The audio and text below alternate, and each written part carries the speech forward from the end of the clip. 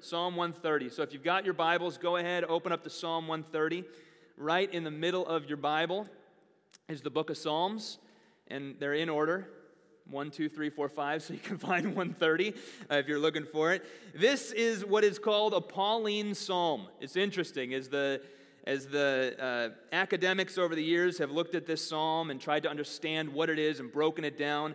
They found that this is a Pauline psalm. It's got a lot of the same themes, a lot of the same ideas that you find in Paul's epistles in the New Testament, books like Romans, Galatians, Ephesians. Some of the same themes work their way right through here. In fact, it was Martin Luther, the great reformer, who once said that this is the psalm that is the most Pauline in its nature. All right, so we're going to dig into this today. And as it's almost the new year, part of the thrust of what I want to talk to you about is what 2021 can look like for you. We ought to be a growing and changing people. And before I even dig into the Word, I want to ask you this question.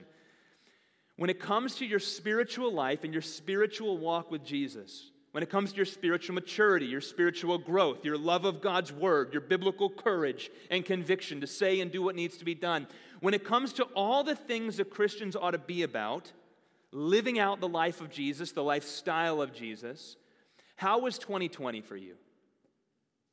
Genuine assessment time. We know how the year was for the world. We're well aware of everything the world went through. My question to you is, was it a year of significant spiritual growth for you?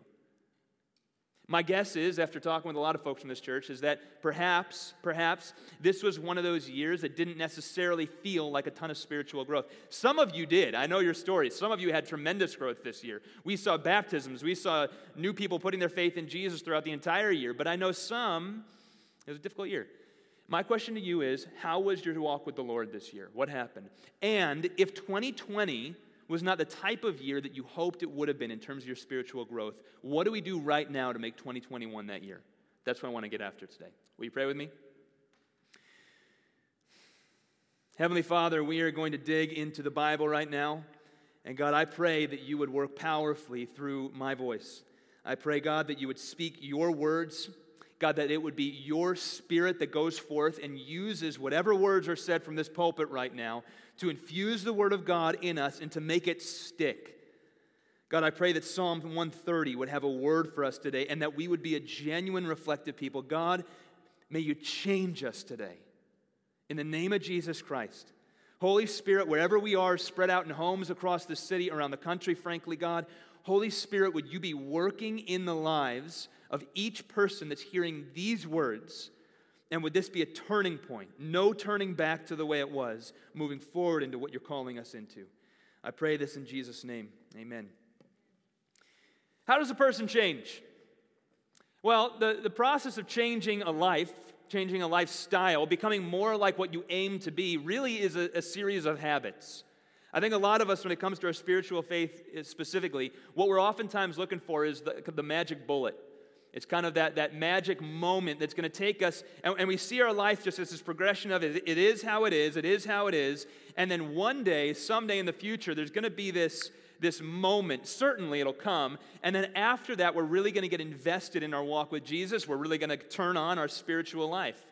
The problem is that, frankly, very few people have magic moments like that. Some do. Those are stories. We know those stories. Martin Luther was one of those guys who had that story.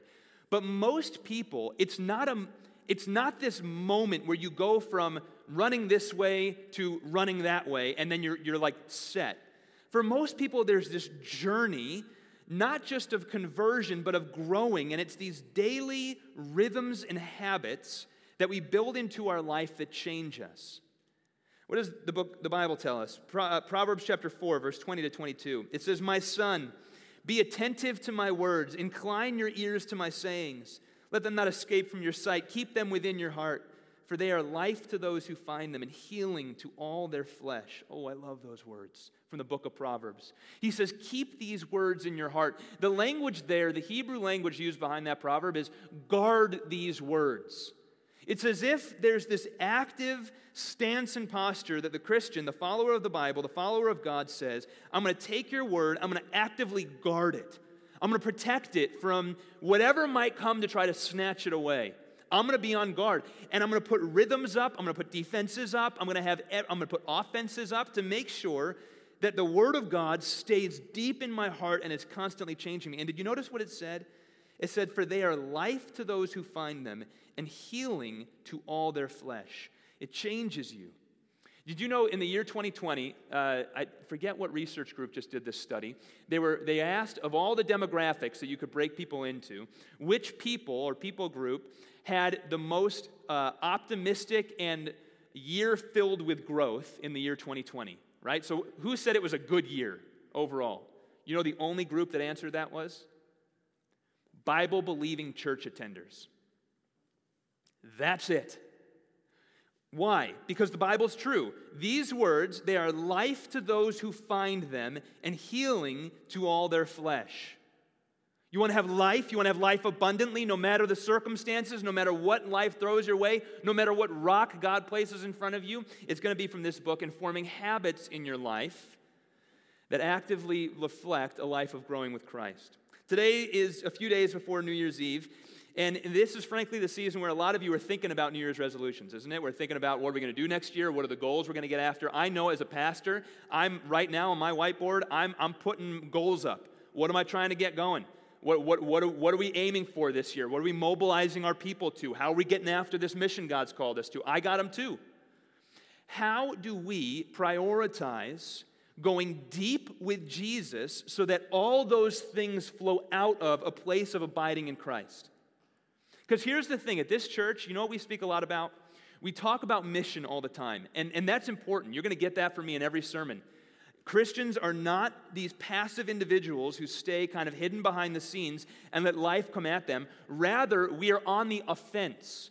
The great reformers called us the church militant. That's important language for us to remember, the church militant. It wasn't because we're a vicious or violent people. It's because we're a people who are on the offense. We're bringing the gospel to the difficult and dangerous and hard places, and we're going in courage and power and the power of the Bible. But to do all of that, outward mission, it must flow out of a place of deep abiding in Christ. And this is where we get it wrong as modern Christians. We think we can get the mission done with a new strategy, hire a few consultants, read a few new books, and then all of a sudden we're good. We can do church mission all day.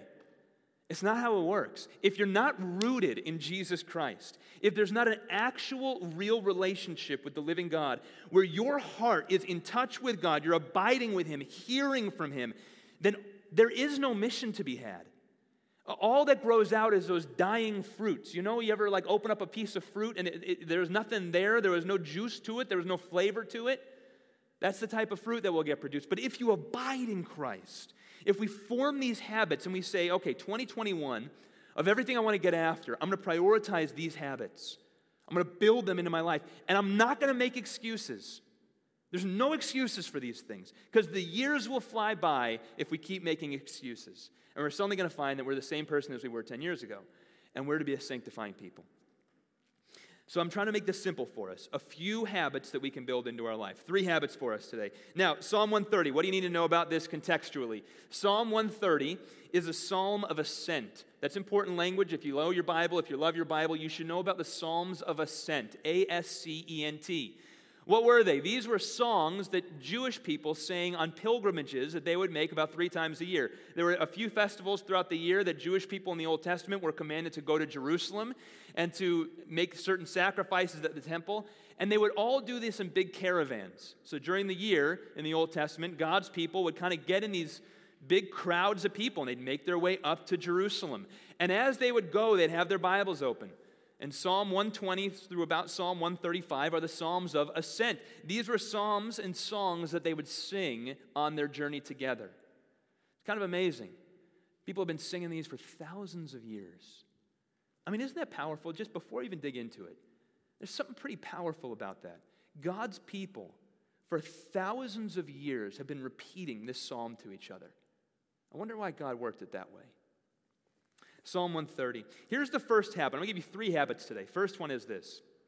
We need to build in a habit into our life of approaching God. Of approaching God. Another way to say this is weeping, but I'm going to actually change that language today. The language that we hear in this psalm is weeping, but I'm going to help us understand what it means by saying we got to approach God. Psalm 130, verses 1 to 4. Out of the depths I cry to you, O Lord. O Lord, hear my voice. Let your ears be attentive to the voice of my pleas for mercy. If you, O Lord, should mark iniquity, O Lord, who could stand? But with you there is forgiveness, that you may be feared. All right.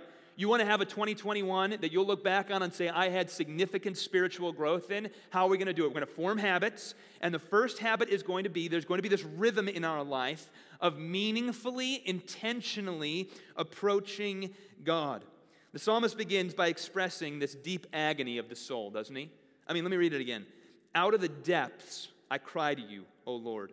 O Lord, hear my voice. That language, depths. That's the same word that's used in the beginning of the Bible when it says the Spirit of God was hovering over the depths. It means it's the deepest. It's the place in the soul that is as deep as it gets. Out of the depths, I cry to you, O Lord.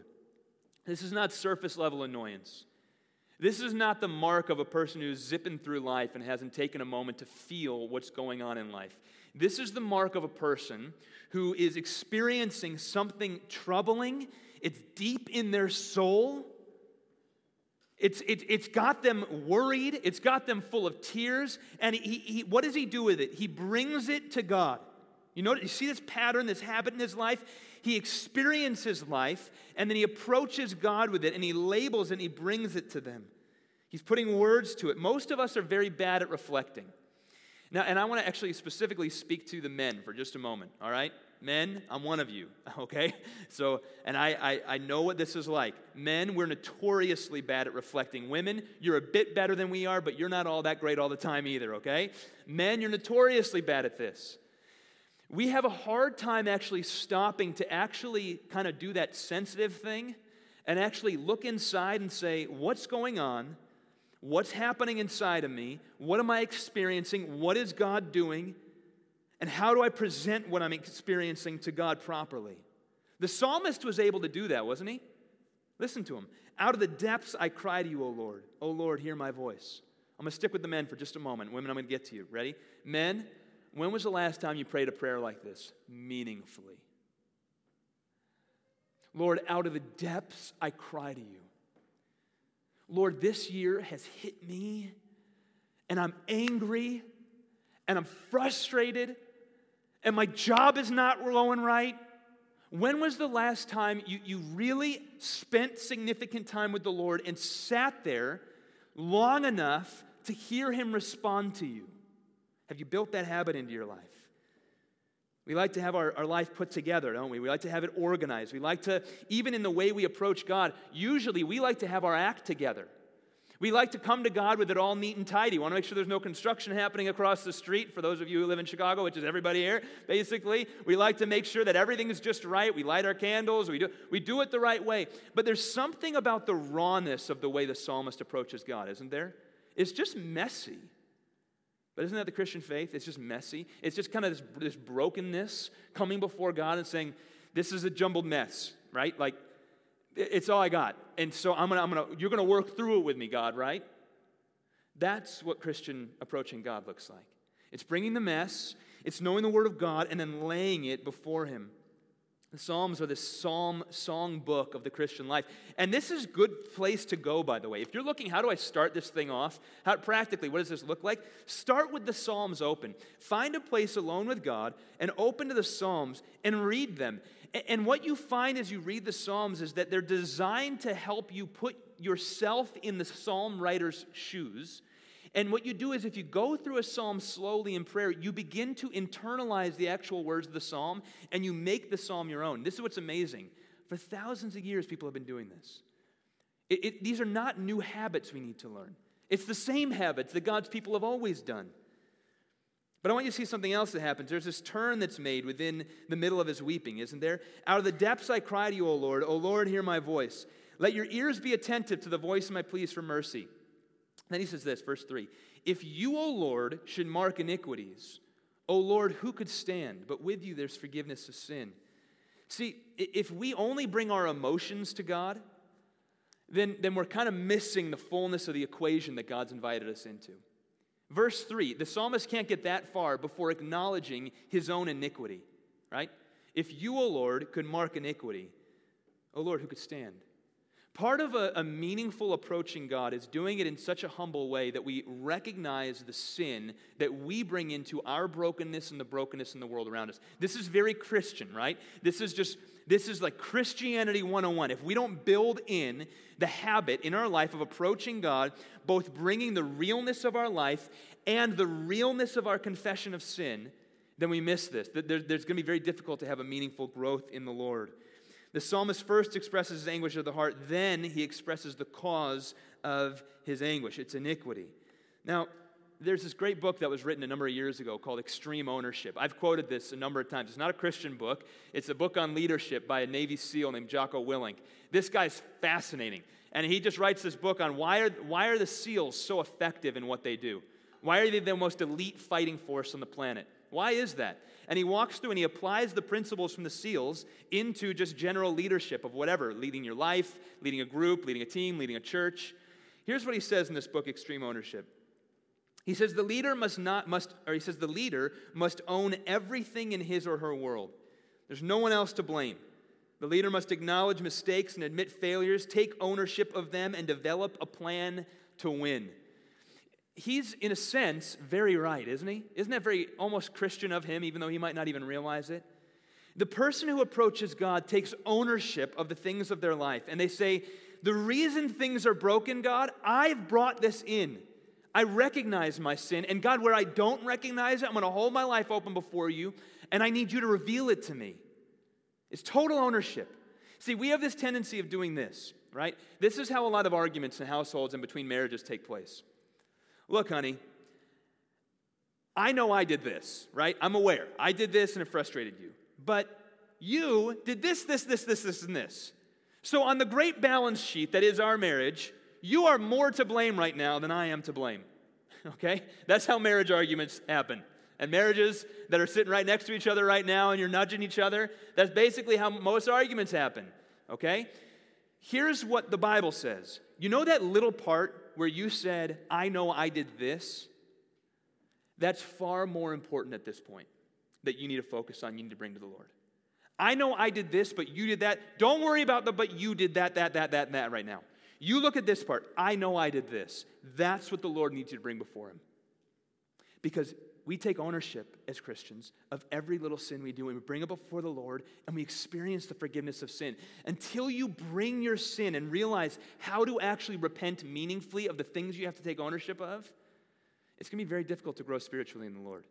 Now, I want to take a moment and pause here because there's something important. Some of you are listening to this, and as a pastor, I get to be in your lives. It's one of the sweet joys of my life to be in your life through the sweet things and the difficult things and the terrible things. I get to be there. Some of you have been victims of real abuse. And here's what I want to tell you. So a number of things. Sometimes what you hear if you're a victim of abuse and terrible things have been done to you is you hear a pastor say something like this, take ownership. You take ownership. You're the one who needs to repent. And what I want to tell you right now is if those types of things have been done to you in the year 2020 or before, and you have not actually experienced the sweet arm of the church come around you saying, I see you, and that's not your fault. That was someone else's fault, and we're going to comfort and counsel you. Then I want you to experience the comfort of the Lord right now. Here's what I want to tell you. If that was you in the year 2020, may 2021 be the year where you find sweet and precious counsel from a community of like-minded believers who know and love Jesus, and would Jesus bring healing? There is healing. Lean into the church if that was you, okay? For most of us in this room today, for many in this room and many listening, there needs to be real ownership, though, of the things that have happened in our life. Remember what Jesus said in the Sermon on the Mount? We studied this not that long ago. Before you try to take the splinter out of someone else, the speck out of someone else's eye, what does he say? Take the plank out of your own. This is Sermon on the Mount stuff. So what's the first habit we need to build? First habit's this. We have to build in this regular habit of approaching God. And look, I've seen this enough now. For many Christians, there's an embarrassment that that's really not built in that solidly into your life. I think what happens is you come into a church and you hear sermons about developing a prayer life, learning how to repent, learning how to confess, and you look around and there's this assumption that everybody does this really well. You know that? And I feel like if it would be very, like, I won't do this to you, but if I were to say, stand up if you're really struggling to have a meaningful prayer life and meaningful confession with the Lord and really struggling to hear from the Lord, my guess is if there was honesty in the room, many would stand up right now. Why? Because habits are hard to form. And sometimes we start doing the whole mission thing, the whole community, the whole church thing, before we lay the meaningful groundwork that will actually produce a lifetime of fruit. So here's the thing, ready? It's 2021 almost. Let's get after this. These are real habits that we do together, and I want there to be this authenticity in the church where we say, look, we don't all have this figured out. I don't have it all figured out. I'm not up here, some guru who's got a century of experience figuring this out. I'm in this with you, and I want us all to learn this and build these habits properly. Number 2, we have to build in this habit of expecting God to move. Expecting God to move. The word the psalmist uses is waiting. He waits. Listen to him. Psalm 130, verses 5 and 6. I wait for the Lord, and my soul waits. I wait for the Lord, my soul waits, and in his word I hope. My soul waits for the Lord more than watchmen for the morning. You see how often he says the word wait? My soul waits for the Lord more than watchmen for the morning. Then he repeats it, more than watchmen for the morning. What a precious few verses we have right there that some of us really need to actually linger on. You know, the Christian life is full of patience, isn't it? There's this spiritual discipline of patiently waiting on God to respond that's very powerful in a Christian's life. Time is a tool in God's hand. You know that? So if you're praying prayers and you're wondering why God has not yet responded to them, the answer is not that God has not heard you. The answer is that time is a tool in God's hand that he uses to form something in you that you would not have formed in you had he answered it the second you prayed the prayer. Time is a tool in God's hand. And the Christian is called by God to wait patiently through that time as you're waiting on the Lord to respond with clarity, and to wait there long enough that he can form everything in you that needs to be formed. We wait on the Lord and we trust in the Lord. But here's the thing, to wait on the Lord is an actual active thing Christians do. This is not just passively going through life. We've prayed our prayer and now we just do life and then we just expect that this is what it means to wait. No, there's a right way to wait on the Lord. And what do we see from this text for the proper way to wait on the Lord? Number 1, if waiting is not personal in nature, it's not waiting properly. If waiting is not personal in nature, it's not waiting properly. What do I mean by that? Look at what he says. He says, I wait for the Lord, my soul waits. I wait for the Lord. When you read in your Bible, the letters L-O-R-D, Lord, in all capital letters, in an ESV translation, that's the name Yahweh. That's the personal name of God. It's difficult to see that because oftentimes we think of the Lord in capital letters kind of like a generic term for God, right? But here what he does, he says, I wait for you, Yahweh. Now, why is that significant?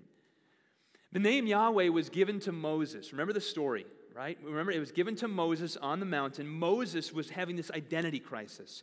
He was having this season where his birth parents had basically abandoned him. The Jewish community had abandoned him. His adoptive parents, the Egyptians, had abandoned him. He was kind of without. He didn't know who he was. He was wandering in the wilderness, right? Both physically as well as kind of as an analogy for his life. It was these wandering years of his life, no clear direction. And then God approaches him and says, I've got this mission for your life. Here's what I'm going to do through you, Moses. I'm going to send you back into Egypt, and you're going to help set my people free. And Moses looks back up to God and says, God, what's your name? Who will I say sent me? It's this deep moment in Scripture of Moses, this man struggling with his identity, looking back to God and basically asking this question underneath of not only who are you, but who am I in you? Well, what's the source of this power that I'm going out in? And God responds with the name Yahweh. I am is what that means. I am who I am. Yahweh. And so when the psalmist picks up that name, he says, I'm waiting on you, Yahweh. You're the one who met Moses. After 40 years, by the way, of wandering in the wilderness, right? Let's just talk for a moment about how long it takes for God to respond. Remember Abraham? How long did Abraham wait for Isaac? Anybody remember that? 20 years? Was it 20 years? I think it was 20 years. Here's what I'm going to do through you, Abraham. You're going to have a son named Isaac. I'm going to form literally all of redemptive history through you. How long do you have to wait? 20. We can barely wait 20 seconds. 20 years. Paul was an intern for 14 years. Remember that when we studied the book of Acts? We're going to get to the book of Acts in the new year. And here, Moses waited all these years, and then God responds. We wait personally. Here's what that means. When you engage with God, waiting does not mean I've prayed, and then I back off and I go about my life. Waiting means we pray personally. That means I continue in this personal relationship with God, where I'm getting to know Him, just like I would get to know my kids or my wife, or I get to know any of you. I'm speaking to you. I'm listening. That's waiting. It's active. Number 2, waiting is anchored in the promises of the Bible. Listen to him. Verse 5, and in His word I hope. See, one of the ways we wait improperly is when we're waiting on things to happen that God never said He's going to do for us. What are we supposed to wait on? We're supposed to wait on the Lord and anchor ourselves in His promises of Scripture. We hope in His word. We cling to His word. Let me help you with a spiritual discipline that can really help you. One of the things that I do in my life to help me anchor myself in the Word of God is I memorize Scripture. I try to take chunks at a time, and I pick a verse, and then what I do is I actively work. I'm not great at memorizing. It's as difficult for me as it is for any of you, I promise you. But what I do is I'm trying to memorize Scripture and let it sink into my heart in a way that it's working all day through me. So when I'm walking somewhere, if I park my car and I'm walking to the grocery store, I got a minute and a half while I'm walking. What am I doing? I'm trying to recite a verse that I'm working on. And what's happening in that moment is this word is working its way into my heart, and I can then begin to use it in my prayers. Now, these are habits and disciplines that you can do as well. And they don't take all that much time. You write a verse, you keep it in your pocket, and throughout the day a few times you work on it. Just one verse a week. Try that. And then over the course of a year, how many is that? It's 52 verses you've memorized. See, but what are we doing when we do that? We're not just trying to memorize verses for memory's sake. Go back. What did he say? He says, and in your word I hope. See, the second habit we're trying to form is approaching God personally. And so we want to hear His word. That's what personal means. We know Him. Well, here's His word. He's spoken to us. We want to know what God said on an issue. We're going to store the word up and shape and frame it all from His word. It protects us from waiting foolishly for things that won't happen. But then also notice this. Our waiting is persistent. It's persistent, isn't it? It takes the long haul. My soul waits for the Lord more than watchmen for the morning. More than watchmen for the morning. One of my memories I have with my wife, and a group of friends. My wife and I met while we were in Thailand. I was a missionary in Thailand. My wife was working at international school, was living missionally, but working full-time in an international school as a 4th grade teacher. And a group of us, her and me and about 7 friends, we all were at a beach, and this was years ago. And we were at this beach in Thailand, and we decided we were all going to wait up on the beach for the sun to rise all night. We were going to stay there, and it was a group of Christian friends. We're out there, we're saying, you know what? We're going to wait for the sun to rise. Okay, and that was a very fun memory of ours in that group of friends. Do you know how long the sun takes to rise when you're waiting for it? That takes a long time. I remember 2 o'clock came around, and I was like, okay, this sounded really fun. At 9 o'clock when we thought, hey, it's New Year's, let's wait for the sun to rise. It was not fun. 2, then 3, and look at what he says. My soul waits for the Lord more than watchmen for the morning. Here's what happens when you're waiting. You wait, and it's like it never comes. It never arrives. It never arrives. It never arrives. And then suddenly, what do you see? This little sliver of the sun pop up over the horizon. It's almost like it's deceiving you. Is it really there? Because I've been waiting so long. I'm not sure if it's actually there. That's how prayer works. We pray to the Lord. We're waiting on Him. We're clinging to Him. We don't understand why He's not responding, but we know that He's good. We know He's heard. We're clinging to His promises. And then one day we're going about our business when we're least expecting it, and there it is. There's a sliver. It's just this sliver that we couldn't see before, but we see it, and all of a sudden it's like the sun flooding into us, and we begin to say, He's on the move. I see it. I didn't realize when I started praying this prayer that that's how He was going to answer it, but man, He's answering it. And suddenly the time keeps going, and we see His answer rise higher and higher. It's like the sun rising. That's how Christians pray. But here's the thing. If you don't pray the way the Bible calls us to pray, and you wait and you expect and you cling to His word, then when the sun rises, you will miss it and you'll be blind to it. And you're going to go through all life wondering why God didn't answer your prayers. All the while, He answered them all. You just missed it. That's what we do. He answers them all. We just miss it because His answers are not the exact thing we would do if we were Him. He is God. He's got more information. Now, how are we going to get after this? Look. Question, Park. Honest, reflective question for you. And I'm asking us collectively now. Are we a praying people? Because we're the church. So here's the question, right? Someone who doesn't know us, right? They don't believe in Jesus. They're in the South Loop. They're one of the people we're trying to reach. And we ask them, hey, here's a church in the area. What are some of the things you think we do? I'm guessing significant prayer would be a centerpiece of what they think we should be about. Now, here's a question for you. Are we actually about that? I know the answer to that question. The answer is, I think we got a long ways to go. And if anyone's honest, if you've been here long enough, I think the answer you would say too is we got a long ways to go. We're going to start something in the new year, January 1st. It's going to be 7 days a week prayer. Now, here's the foolish thing about this. Over COVID, we have started a number of prayer things. We started praying 3 times a week, right? If you remember, COVID started, we prayed 3 times a week together over Zoom. How did that go? For the first 2 months, it was awesome. We'd have 40 people sometimes. And then it started getting down to 10 people. And then eventually it was me and Mike Rolfus. I see you back there, Mike. Thank you for being on those prayer calls. God works through 2 people praying. Let me tell you, there's power in that. But 3 months after 40 people on the prayer call, it was me and Mike most nights. So then I brought it down to 1 day a week. I'm just being authentic and telling you how this happened. And then eventually we cut it because it was me and Mike. And it's like, okay, now we have a pre-service prayer. We have it on Sunday mornings, and that's important. And that started with 15 people. Awesome. Most weeks it's 2 people right now. So I'm asking you again, church, are we a praying church? Can we get after this, please? And it can't rest on my shoulders. I'm one of the members of this church. I have a specific calling to be the primary teacher from this pulpit. But each of you have a calling and an equal membership in this church to me. We have to get after this. If we don't pray, nothing's going to happen. Nothing. And can I tell you, the South Loop and Pilsen and Little Italy and Bronzeville, where do we live? The Loop? They need us to be praying because we have to be a mobilized church.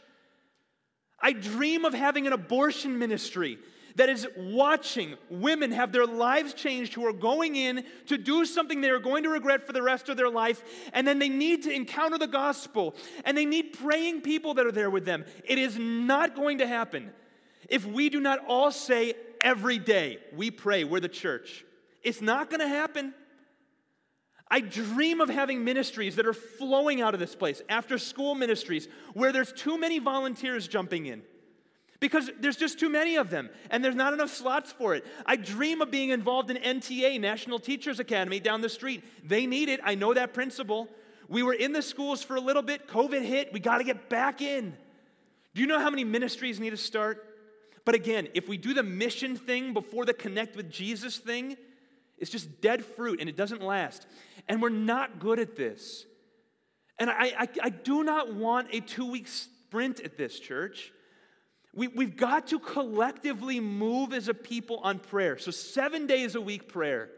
And I'm not asking you to pick 1 day a week. I'm not lowering the bar for us. I want you in. You say, I work. I got lunch meetings. I get it. I used to have a corporate job too. I did that for 5 years before I was a pastor. I know what that's like. And I get you won't be able to make all of them. Prioritize. Make a couple. Watch what happens in your office. When you say, let's move that meeting to 12:30 instead of 12, I got a prayer meeting with my church I got to get on. You want to have an impact at your office? You wait. Try that one. And then you keep doing it, month 3. And then they just start to know, don't schedule him at 12 o'clock. Why? Oh, he's a praying man. He prays with about 100 people from his church. Look, here's what's going to happen. It's going to start strong. You're going to get on, you're going to see about 50 people on the Zoom call. I'm waiting for March, June, September. You going to be in it with me? Can we pray, church? This is how all things happen. This is how your growth will happen. I'm going to send you all the information online. There's a slide for it. It's 7 days a week, Monday through Saturday at noon to 12:30 over Zoom. And by the way, this is park-wide. This is pretty cool. All the park locations are doing this. So Park across the city has 3,000 to 5,000 people that meet on a regular week. So park-wide, we should be blowing that Zoom thing up. And I think South Loop should be leading the way at it. All right, do you have it yet? Nod your head with me if you caught it. I need you, church. You need you. We need this. It's about time. Been too long. How do we wait on the Lord? What's the second habit we're going to build? Expecting God to move. I'm making this easy for you. I gave you the application already, okay? You don't need to ask how we do this. You log on to the Zoom call every day at noon. That's how you do it. All right, number 3, we expect God to move. Number 3, we worship constantly. Look at how he ends this thing. O Israel, hope in the Lord, for with the Lord there is steadfast love, and with him is plentiful redemption, and he will redeem Israel from all his iniquities. He turns and he says, "Oh, Israel." He's been talking about me, and then he has this collective word, Israel. And there's this worship that takes place. For with the Lord is steadfast love. It's like you can just sense in this psalm as you're reading these words, if you take long enough with it, he's gone through repentance, he's gone through waiting, and then at the end of the psalm, he just explodes in this proclamation that God is so good. His steadfast love endures. It's better than I deserve. Church, the life of a Christian is the life that is marked by spontaneous worship all the time. Just all the time. Worship is not just when we sing. It's not just when you're here on a Sunday. Worship's everything. All of life is worship. It's when you're walking to your train in the morning, and you're waiting for it, and you're working on a scripture, memorizing, and suddenly you're not working on a scripture anymore, but you're just like, oh, you're good, God. I got to... See, worship happens all the time in the life of a Christian, but it also happens through intentional habits that you form. And I want to call you to that, to this regular pausing throughout your day, every day, where you stop and just praise and worship and remember the great things God has done in your life and is doing. In the midst of everything that's hard, to be a people that stop and say, yes, sin is real in the world. Viruses happen. Why does that happen? Because sin invaded this world. But hope and redemption did too when Jesus rose from the grave. And therefore, we got a lot of hope as Christians. And so I'm going to cling to that. And throughout my day, when everyone else is grumbling, there's going to be these moments of just calling on God and saying, God, you're better than I deserve. And we worship him with our whole selves, with our will, with our emotions, with our mind, right? With our will. We kneel. We raise our hands in worship, right? We gather together. These are active things we do that proclaim we're worshiping with our emotions. We've already seen that. Out of the depths I cry to you. We sing, we lament. These are all our emotions wrapped into our worship. And with our mind, we worship with our mind. We think rightly about God. When we're believing things that aren't true about him, we allow the word of God to shape us. And the cross is the pinnacle of our worship, isn't it? Jesus Christ taking our place on the cross, dying for you. Look, this whole thing we're talking about, getting after 2021, getting after habits that are really going to shape you and form you and mold you, it's all underneath the shadow of the cross. If that's not the pinnacle of your life, you're not yet understanding what this Christian faith is about. Jesus purchased you on the cross. He came after you. He redeemed you from the pits of hell. An eternity apart from him. And Jesus said, I got you. On the cross, I take your sin, and now you have life eternal. And if that doesn't mark you as a worshiper, then you're yet to encounter what the gospel is all about. If that doesn't mark you as someone who is just kind of inflamed with worship regularly, looking at the cross and saying, it's that good. You're yet to encounter what the cross is all about, because it's not just something that was written in a book. It's God in the form of Jesus Christ taking your place on the cross. It's worthy of an eternity of worship, and you will worship him for eternity if you're a Christian. 3 things. What was the first one? We bring our emotions to God. We approach him. Number 2, we wait on him. We learn how to expect him to move. And number 3, we worship constantly. Park, we got some work to do to get after this year. I'm inviting you into this. We're going to get after some difficult, challenging ministry this year.